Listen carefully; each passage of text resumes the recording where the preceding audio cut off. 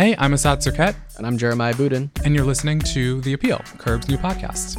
And today in the studio we have Curbed architecture critic Alexandra Lange. Alexandra is going to be explaining architectural renderings to us, and they are a bit of a controversial subject. Renderings often are the single thing that, the general public actually encounters when they think about a building that's about to come to fruition. And it's probably not giving too much away to say that they can often be a little misleading. So stick around. All right, well, thank you for joining us. It's great to see you in person and not just hear your disembodied voice on the radio, which we did recently, which was great. Alexandra Lange, for listeners who don't know, is our architecture critic and is fabulous. And she's joined us in the studio today to talk about a perhaps controversial subject, but we're going to dig into it anyway. Maybe because of the controversy is why we're going to dig into it. Yeah, we don't want to just tackle the lame, bland subjects. Right. Well, this also shows that Curbed can be self-critical, since it is really the entire design blog industry that thrives on our topic today. Yes, we run our share of renderings occasionally. Yeah, I mean, we've had so much buildup. Now we should probably say what the topic is. We are talking about architectural renderings. Yes, yeah, we're going to tackle architectural renderings today. And for those who don't really know or aren't super familiar with what they are, perhaps you can explain, Alexandra? Well, in a nutshell, renderings are the photorealistic digital pictures that most architecture projects get made of themselves before they exist in real life. So if you are reading about a project that hasn't been completed yet, the image you're looking at next to the article is probably a rendering. Now, sort of topic A for me about renderings is how often it's impossible to tell what's a rendering and what's a photograph. And I think a lot of architects on their websites play with that ambiguity. So they look like they've built a giant museum in a major European city, but really it's just their rendering from the competition. We're doing a lot of nodding in the studio right now. It's a case of technology almost becoming too good. Yeah, these things aren't labeled very well. They all come from the architect's office in the same way that later the photography of the project comes from the architect's office. So there you are, peering at your screen, which is made of pixels, at this thing, which is made of pixels. And it's impossible to tell if it's real or not. So you've nodded at this a bit, but what exactly are they used for? If you just describe that for an uninitiated audience. Well, gosh, I feel like they're used for everything. They're used to show a project to the public. They're used to sell condos. They're used to present projects to politicians. They're used in newspapers. They're used in blogs. The truth is that most people can't read a plan. And in the old days, they would have run a grainy black and white photograph of a giant model that an architect made. There's actually a famous one of Philip Johnson's horrible towers for Times Square that I can still visualize in my head. Because what do they look like? They look, well, I guess they sort of look like the World Financial Center. They have different kinds of tops, but done in masonry rather than glass, so they're even chunkier. So it's like if the middle of Times Square, instead of still being basically this empty triangle, was filled with these giant chunky buildings that are only different at the top. Yeah, so instead of nodding now, we've just got grimaces happening in the studio. Yeah. So anyway, so we moved from models to renderings because how do you present a project when it doesn't exist yet? Most people can't read plans. They need to look at something three-dimensional. And renderings are a digital way of making a project look three-dimensional. But there are all kinds of tricks that you can use to make your project look better. Oh, yes? Oh, yes. What are those? Well, is your glass building transparent? That never happens. Does your glass building perfectly reflect the sky, even though it's surrounded by other buildings, so it would actually be reflecting the other buildings? Is the angle that you are rendering is taken from a place that it is impossible to occupy? Unless you're a bird. Yes. Yeah, and most renderings actually are aerials. I think that's something that was brought up in a really great piece that you actually sent along to us a bit ago on a website called Failed Architecture. And they were just discussing kind of architectural rendering culture and specific renderings, because now all the renderings these days have like trees and greenery all over them, like renderings even in the Netherlands. It's like, that's not a tropical place. Right. And yet there's so much greenery happening on these renderings. Well, in renderings in New York, too, the last two Bjarke Ingels projects that have been shown to us in rendering, the kind of stacked boxes tower at 2 World Trade Center, now probably not happening, and then this kind of spiral, also stacked boxes building proposed for next to Hudson Yards, both had lots of trees on the balconies, even way up high, even in New York winter. So we don't think that's happening either. Well, it's funny. There are rendering trends, and I think, which follow architectural trends. So at the moment there, and this is something that the failed architecture piece pointed out, there's a real desire for some reason to have skyscrapers with trees growing on the top and up the sides, as if your skyscraper is a giant trellis. Yeah. Why do you think that is? I think it's partially an evolution of the idea of green and sustainability. I mean, having trees planted on the outside of your building actually has very, very little to do with how sustainable it is. But I think it's a way of kind of saying we're green, we're environmental, in a way that, your list of LEED check boxes really doesn't.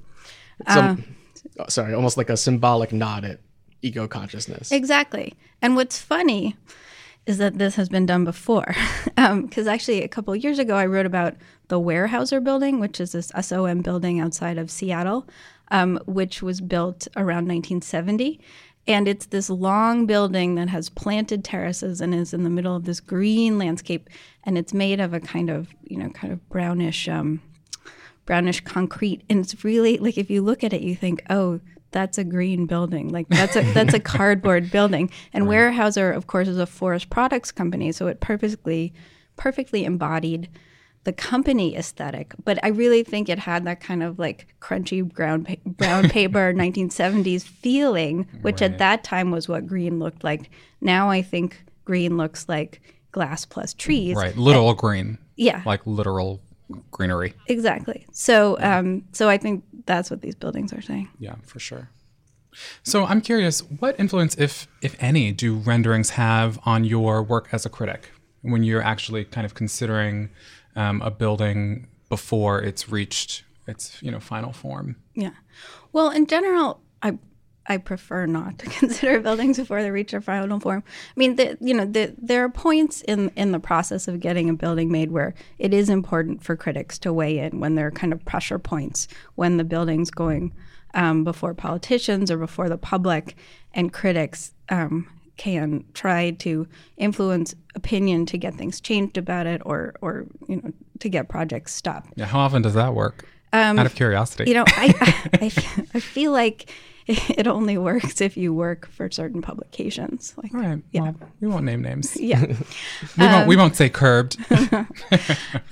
But so I feel like, to be honest, I look at all the design blogs. So I'm consuming renderings all the time. And that's where I can do kind of trend spotting, like what I've just been talking about with seeing so many different buildings with green trees sticking out at the top. So I would say that in my life, it's mostly, I don't know, you kind of like gauge the temperature of the field.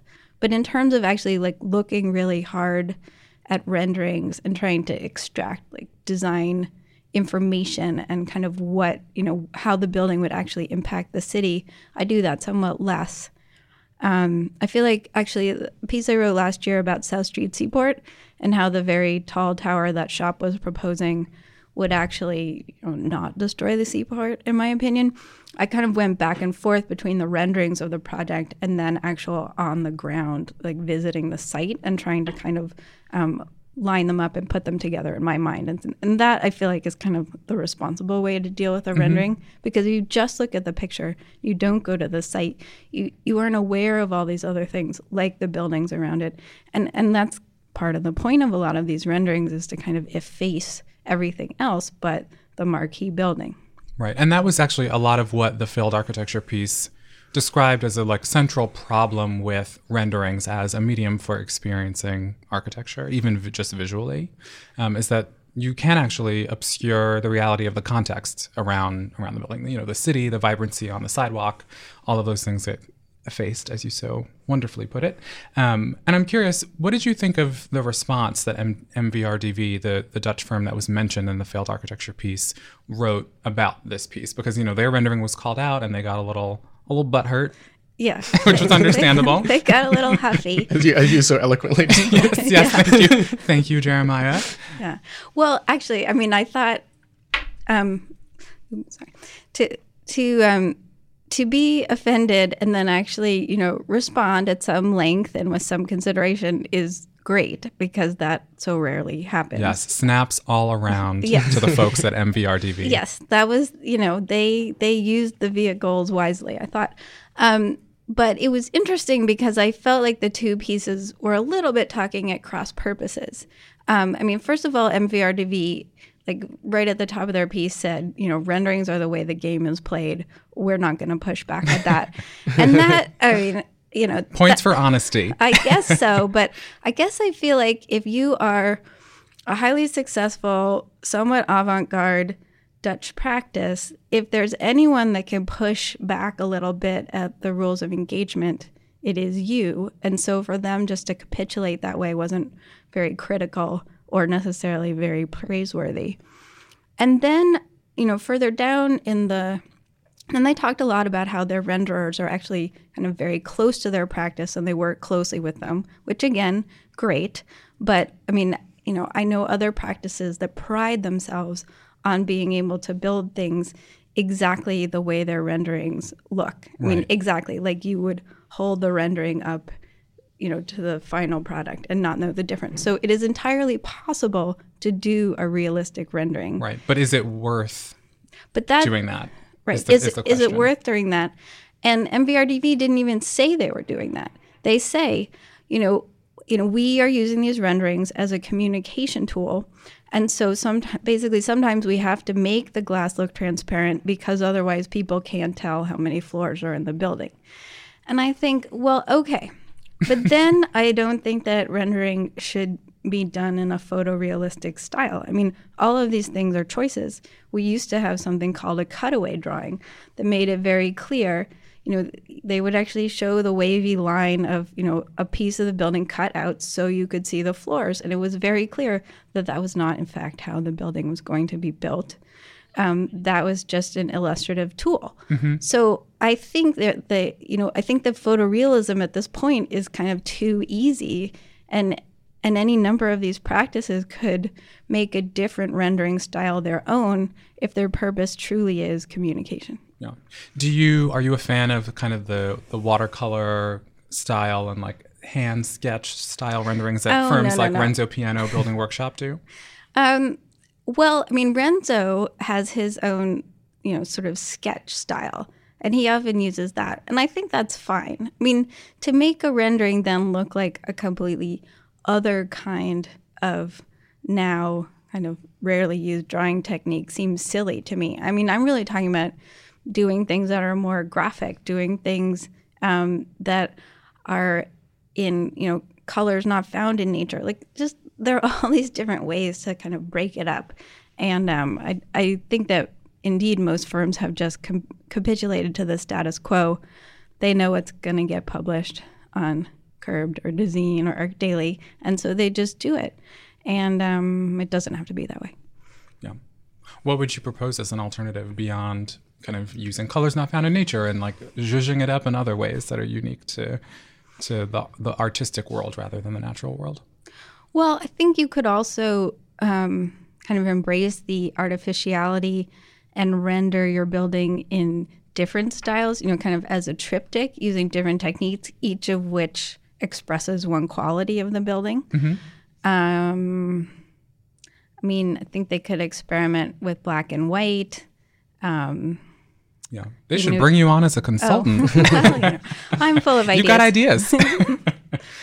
Well, it's partially because I don't think that most architects spend all day online, and so I feel like we, who consume too much architecture media, have probably seen more and kind of know the bullshit quotient of all of this stuff better than anyone. Yes, we know the BQ. Right. Yeah. And I've always sort of looked at renderings and also just sort of assumed that everybody else was as like oh yeah, this is like an idealized version and it probably isn't going to look like this. But I guess a lot when people see those, it's just they think like, oh yeah, this is the building.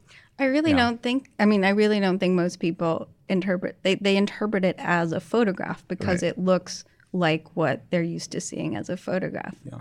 It's interesting that you bring up that point because something Jeremiah and I had talked about was just that rendering so often really whitewash cities in all senses of the word. Like make the people in the renderings are always like vaguely Scandinavian, and you don't really know why because it's New York City and there are people of all ethnic backgrounds in New York City. What do you think the effect renderings have had just on people's kind of sense of what the urban condition is and what the future of a city looks like? Well, it's interesting. So I had a fellowship a couple of years ago, and one of the things I thought I might want to learn how to do was how to do a rendering because I felt like I was seeing so many of them and I didn't really understand how they were made. And so, maybe if I'm, going to become a rendering critic on top of everything else, I should know how they work. And basically, it soon became clear to me that either my brain is too old or I just don't have enough time to learn how to render myself. But I did have a few sessions with a woman who is an amazing renderer who was then a student at the GSD. And she the Graduate School of Design at Harvard? Yes, okay, yes. Cool. And she just kind of took me through the process of making one with one of the programs. This is only with one of your potential rendering programs because that was one of the things that I hadn't even realized that, that there I think 3 different programs, and one of them is Rhino, and I've forgotten the other ones, that people use sometimes in combination to make renderings. So I just like, okay, this is not going to be my new thing. This is not going to be my second career. But she did take me through the process of making them, which was really illuminating. For instance, I always thought that when people had grass in their renderings, it was the real kind of grass that was appropriate to the climate that would actually be specified for the project. But it turns out that, when it's 1 a.m. and you're an architecture student and you want to put grass in your project, you can just Google grass and click images and cut and paste some grass from anywhere. Architecture students take shortcuts? Really? What? Yes. Crazy. Yes. This is going to cause scandal. Yeah. Exactly. Architecture students, don't know about different kinds of grass. Hard. And they do much the same thing with the people. And so they Google what exactly? They Google I'm curious. Inquiring minds want to know. Walking people, families, all of this. Wow. And then they cut and paste. And there are websites. Maybe we could actually post a link to one of these websites. I'll remember the name. There are websites that are just filled with people for rendering purposes that have already been cut out and put on a white background so they're easy to drop into your drawing. So somebody clever could probably track, how many renderings like family holding hands had been dropped into around the world, and that would be really fascinating. So if those sites that have all the cutout people tend to have white hipstery people on them, then you will probably see more white hipstery people in your renderings. Well, that's a shame because, I mean, first of all, that's not what the world looks like. So it's a shame for those reasons. But also I think the renderings are inherently more interesting and more engaging because this is what the public is consuming if the renderings actually look like the world. Right. You know, I mean, it's really simple. Yeah. If you're doing a project in a city, you should send out one of your interns to take pictures of people in that city and then make them into your render ghosts. I mean, that would be a smart thing to do, I think. And they should really bring you in as the consultant. Giving the interns assignments, giving the architects assignments. Do you think I could make more money that way? That's a whole other podcast episode too. So do you draw any kind of line between renderings that are of new buildings and renderings like of apartments that are trying to sell the apartments? Is there more? Because those are like, I feel like very much just advertising.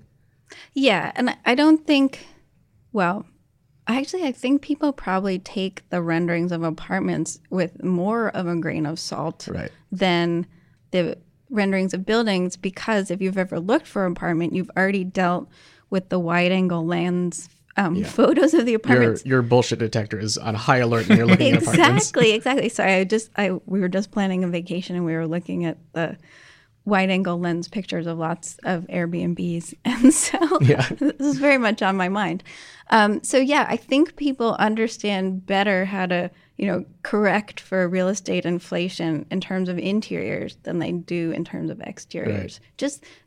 It has to do with experience and being in the room that you've seen the photograph of. And of course, for apartments, like if places have the money, they, they prop them out so you can actually visit. But a lot of times in New York, apartments are sold before they're completed. And so then, to buy an apartment on a rendering seems really scary to me, but people do it. I guess if you have that much money at your disposal, it's like, well, I'll just sell it and buy a new one. That's true. And people flip them out. People do. Yeah. All right, well, now we want to move along to our Thunder Round segment, which is we're calling Thunder Round because it's never really lightning fast. Okay. It's, slightly slower than lightning. You're making me nervous now. No, you've done this before. You're an expert. So we thought for this, we could maybe put you on the spot a little bit and give you some really weird renderings that we found and just see if you could describe them, and we'll post the links. And these are I will say difficult to describe renderings, and just see how you do, right? Is that cool? Alexandra looks hesitant. I'm worried now. Here's number one. Okay. Number one. Number one is a tower on the waterfront that looks a little bit like a spaceship that has been embraced by an alien sponge. Yeah. I would say pretty much great. nailed it. That is, in fact, something called the NYC Eco Tower Museum that is meant to symbolically capture the immigrant experience of arriving in an unfamiliar country and feeling completely lost. So I would say that was probably the least easy to describe because the entire concept of it is to make you feel disoriented. Wow. Well, it succeeded. Is that supposed to be built in New York? I think it was supposed to be at one point. Okay. These are all a few years old. I don't think that Okay. My eyes are very wide now. And I'm backing away from the rendering. Let's see. Here's one I think a little similar to what we've talked about. Okay, yes. There are many, many trees on these towers. There are 5 of them. They seem to be made of some kind of silvery pod stacked on top of each other against the laws of gravity. And then there are trees growing on top. Oh, and in some places the pods have shifted so far out of line that you can see a slab-like skyscraper in the middle of them. Right. They look almost like very bad spines. Yeah, it looks maybe a little bit like some of the work that Thomas Heatherwick has done. That's the first thing I said when I saw it. In it Southeast looks like Asia. The Singapore, kind of work he's done for universities in Singapore. You're too good at this. Oh, see, I've seen too many. Yeah, those are in fact Vincent Calabo. I don't know how to pronounce that. Farm scrapers. They're supposed to be skyscrapers with farms. Oi. Yeah. Not buying it. Here's another one. I like this one. Okay, so this is 4 masts that look sort of like the bridge in Rotterdam, whose name I've forgotten, that are attached to a giant translucent dome that's attached to a building that looks like it has a road on top, like that famous building in Rio. So this is your bridge and your dome and your road building all connected together. And there are also a lot of trees on top of this building. Yeah. The way this was described on Inhabitat, I believe, was a glass dome center surrounded by sinuous line of skyscrapers that radiates out from the core. Yeah. But it's so much more than it that, is. actually. That doesn't really capture it. Yeah. Also, that does not sound like a building with like a harmonious program at all. Yeah. Well, it looks like the future kind of dystopian novel a la High Rise, because I don't see how you'd ever find your way out of this building. Yeah, you're not meant to leave. The 4 leaders of this dystopian world live at the top of each of the 4 skyscrapers, I think. And then everybody else is stuck in the glass dome. And I hope each of them has a different colored robe that's color coordinated with his apartment. I'm almost certain. The two of you are like writing a dystopic novel right in front of my eyes. This is amazing. So what else do we got for the Thunder Round? Oh, so part of our research that we do for these podcasts is we'll go on the guest Instagram and see what's been up. So we understand you recently got back from New Zealand.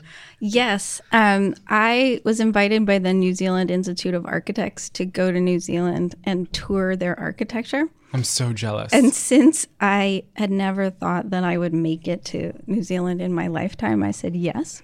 And they planned an amazing tour for me. I went to 4 or 5 different places and saw a lot of the contemporary work as well as some older things. And it was really fabulous. How old? Yes. Did you see the Hobbit Village, for example? I did not go to the Hobbit Village, but I couldn't bring myself to take a selfie. I was standing there. So in the Wellington airport, it says on the outside of the airport, "Welcome to Middle Earth." And then you go inside the airport and Smaug's head is in the airport. Oh my God. And I couldn't believe it. And I was like, oh my God, I have to take a selfie of myself with Smaug for my kids. And I put the camera on the other way around and I lifted it up and I was like, no, I can't do this. You got so close. Yeah, I got so close. So I just took a picture of Smaug's head, which is in and of itself quite a glorious, large object. Totally. So that was as close as I got to Hobbiton. Though, no, actually that's not true. So there's Mount Victoria is the highest mountain around Wellington. Mm-hmm. And so one of my excellent guides took me to the top of that. And Mount Victoria is part of a green belt that was part of the original British town planning for Wellington. And some scenes from the Lord of the Rings movies were actually filmed in the green belt because parts of it, even though it's like right in the middle of town, parts of it have thick enough old growth forests to serve for some, hobbit forest. Cool. Yeah, which is pretty cool. Is it, would you say, hard to go to New Zealand and not run into something? It's only it's in Wellington because that's where WETA or WETA, the studios are, and like half the tourists that go to Wellington go on some sort of Lord of the Rings tour. And then in the South Island, I went to Christchurch, which is sort of on the north side of the South Island, but down in Queenstown and the, kind of more, well, it's all very scenic, but even more scenic part of New Zealand, which I didn't go to because I was looking at architecture, is where they filmed more of it. And so I think if you go down south, you also get more Hobbit tourism. Right. That is my fantasy of going to New Zealand and it just all being Middle Earth. It's not like that, and it's disappointing. Dreams dashed. And please don't tell them that if you go there. They're going to be so offended. Yeah, I probably won't get there. It's okay. Yeah. So I had a quick Thunder Round question for you. Okay. So for listeners who don't know, Alexandra wrote about an awesome iPhone game called Monument Valley for us last year, and it was an awesome piece, and the game is fantastic. And if you don't play it on your phone, if you're not even a game person, like an iPhone game person, but you love architecture and design, like this is the iPhone game for you. It's great. So, just thinking about iPhone games and Monument Valley, it got me thinking about whether or not you're still playing iPhone games, and one game specifically called Neko Atsume. Have you heard of it? Is that the cat one? Yes. Okay, so I never play iPhone games except for Monument Valley. So your description of it is perfect because I'm really interested in games and kind of game space, and I am constantly learning about them through my kids. But then I go and try to play them, and both of them I'm just like, oh, what am I doing? What am I doing? Monument Valley is not that way at all. I just thought Monument Valley was, so beautiful and challenging and kind of the right amount of absorptive for it's a puzzle an iPhone game. Yeah, it's a puzzle game. So yes, I'm still pro Monument Valley. And I read an article about the cat game, and I thought, oh, this sounds like a game for me. I think you'd like it. I'm obsessed with it. Maybe I need Jeremiah makes fun of me about it, but it's great. Maybe I should try it and report back because please do. The one wrinkle in my possible love for it is that I don't like cats. That's fine, because if you don't like cats for reasons that have to do with what they're like in the real world, none of those reasons are a factor in the digital environment.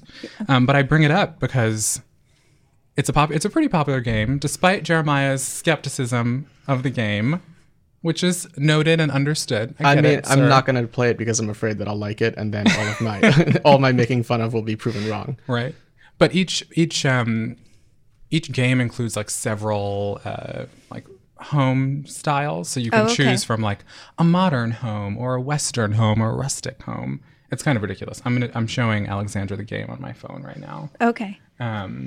Well, is this the modern home? This is the Western home. There's like, some cacti outside. So is this a home you've like built up and like put things in? Or does it just come like this? Maybe. I see a little judgment on your face, but that's fine. I'm just trying to, become educated. Yes, it is a home that I've built up and put things in for the cats. Yeah.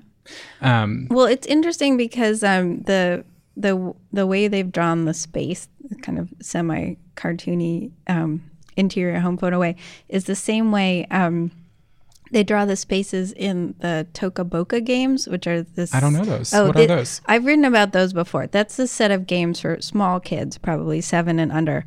It's a Swedish design studio, and they have one called Toca Town, Toca City, Toca School, and basically it lets kids like rearrange the furniture and make things in the kitchen and like write things on the chalkboard. They're really cute. I mean, I think it's really it's the equivalent of a dollhouse because you can kind of set up scenes. And the amazing thing is that kids can also video the scenes they're making. So my 5-year-old can kind of do a little scene where 2 characters are talking to each other and take a video of it and then play it back for me. That's which I feel like really eerie. in terms of just making interaction design really simple is incredible to me. Yeah, that's true. That a 5-year-old can do all of those things in the game is amazing. Yeah, and also I never told her how to work it. Like maybe her older brother told her a few things, but she just does it. How old is her older brother? He's 8. All right. So, I mean, you probably got smart kids, so there's that too. Well, you don't have to be humble about it. I would never say that. But it's interesting. I feel like now I have to play this game and see how different it really is from the game designed for 3 to 7-year-olds. Probably not that much. Yeah, your kids could probably figure that one out pretty easily too. So yes, if you love design, interiors, architecture, Monument Valley, Neko Atsume, they did not pay us for this. Mm-hmm. I'm just saying it because I love them. I think they're both great games. And for your kids, Toca Boca. And some spec sponsorships. Yeah, exactly. Well, thank you so much for coming in and chatting with us. This is really great. And we'll be keeping an eye on your magnum opus about renderings anytime now. Okay. Thanks so much for listening. If you enjoyed the podcast, please rate us 5 stars in the iTunes store. And leave a shining review. And remember to subscribe.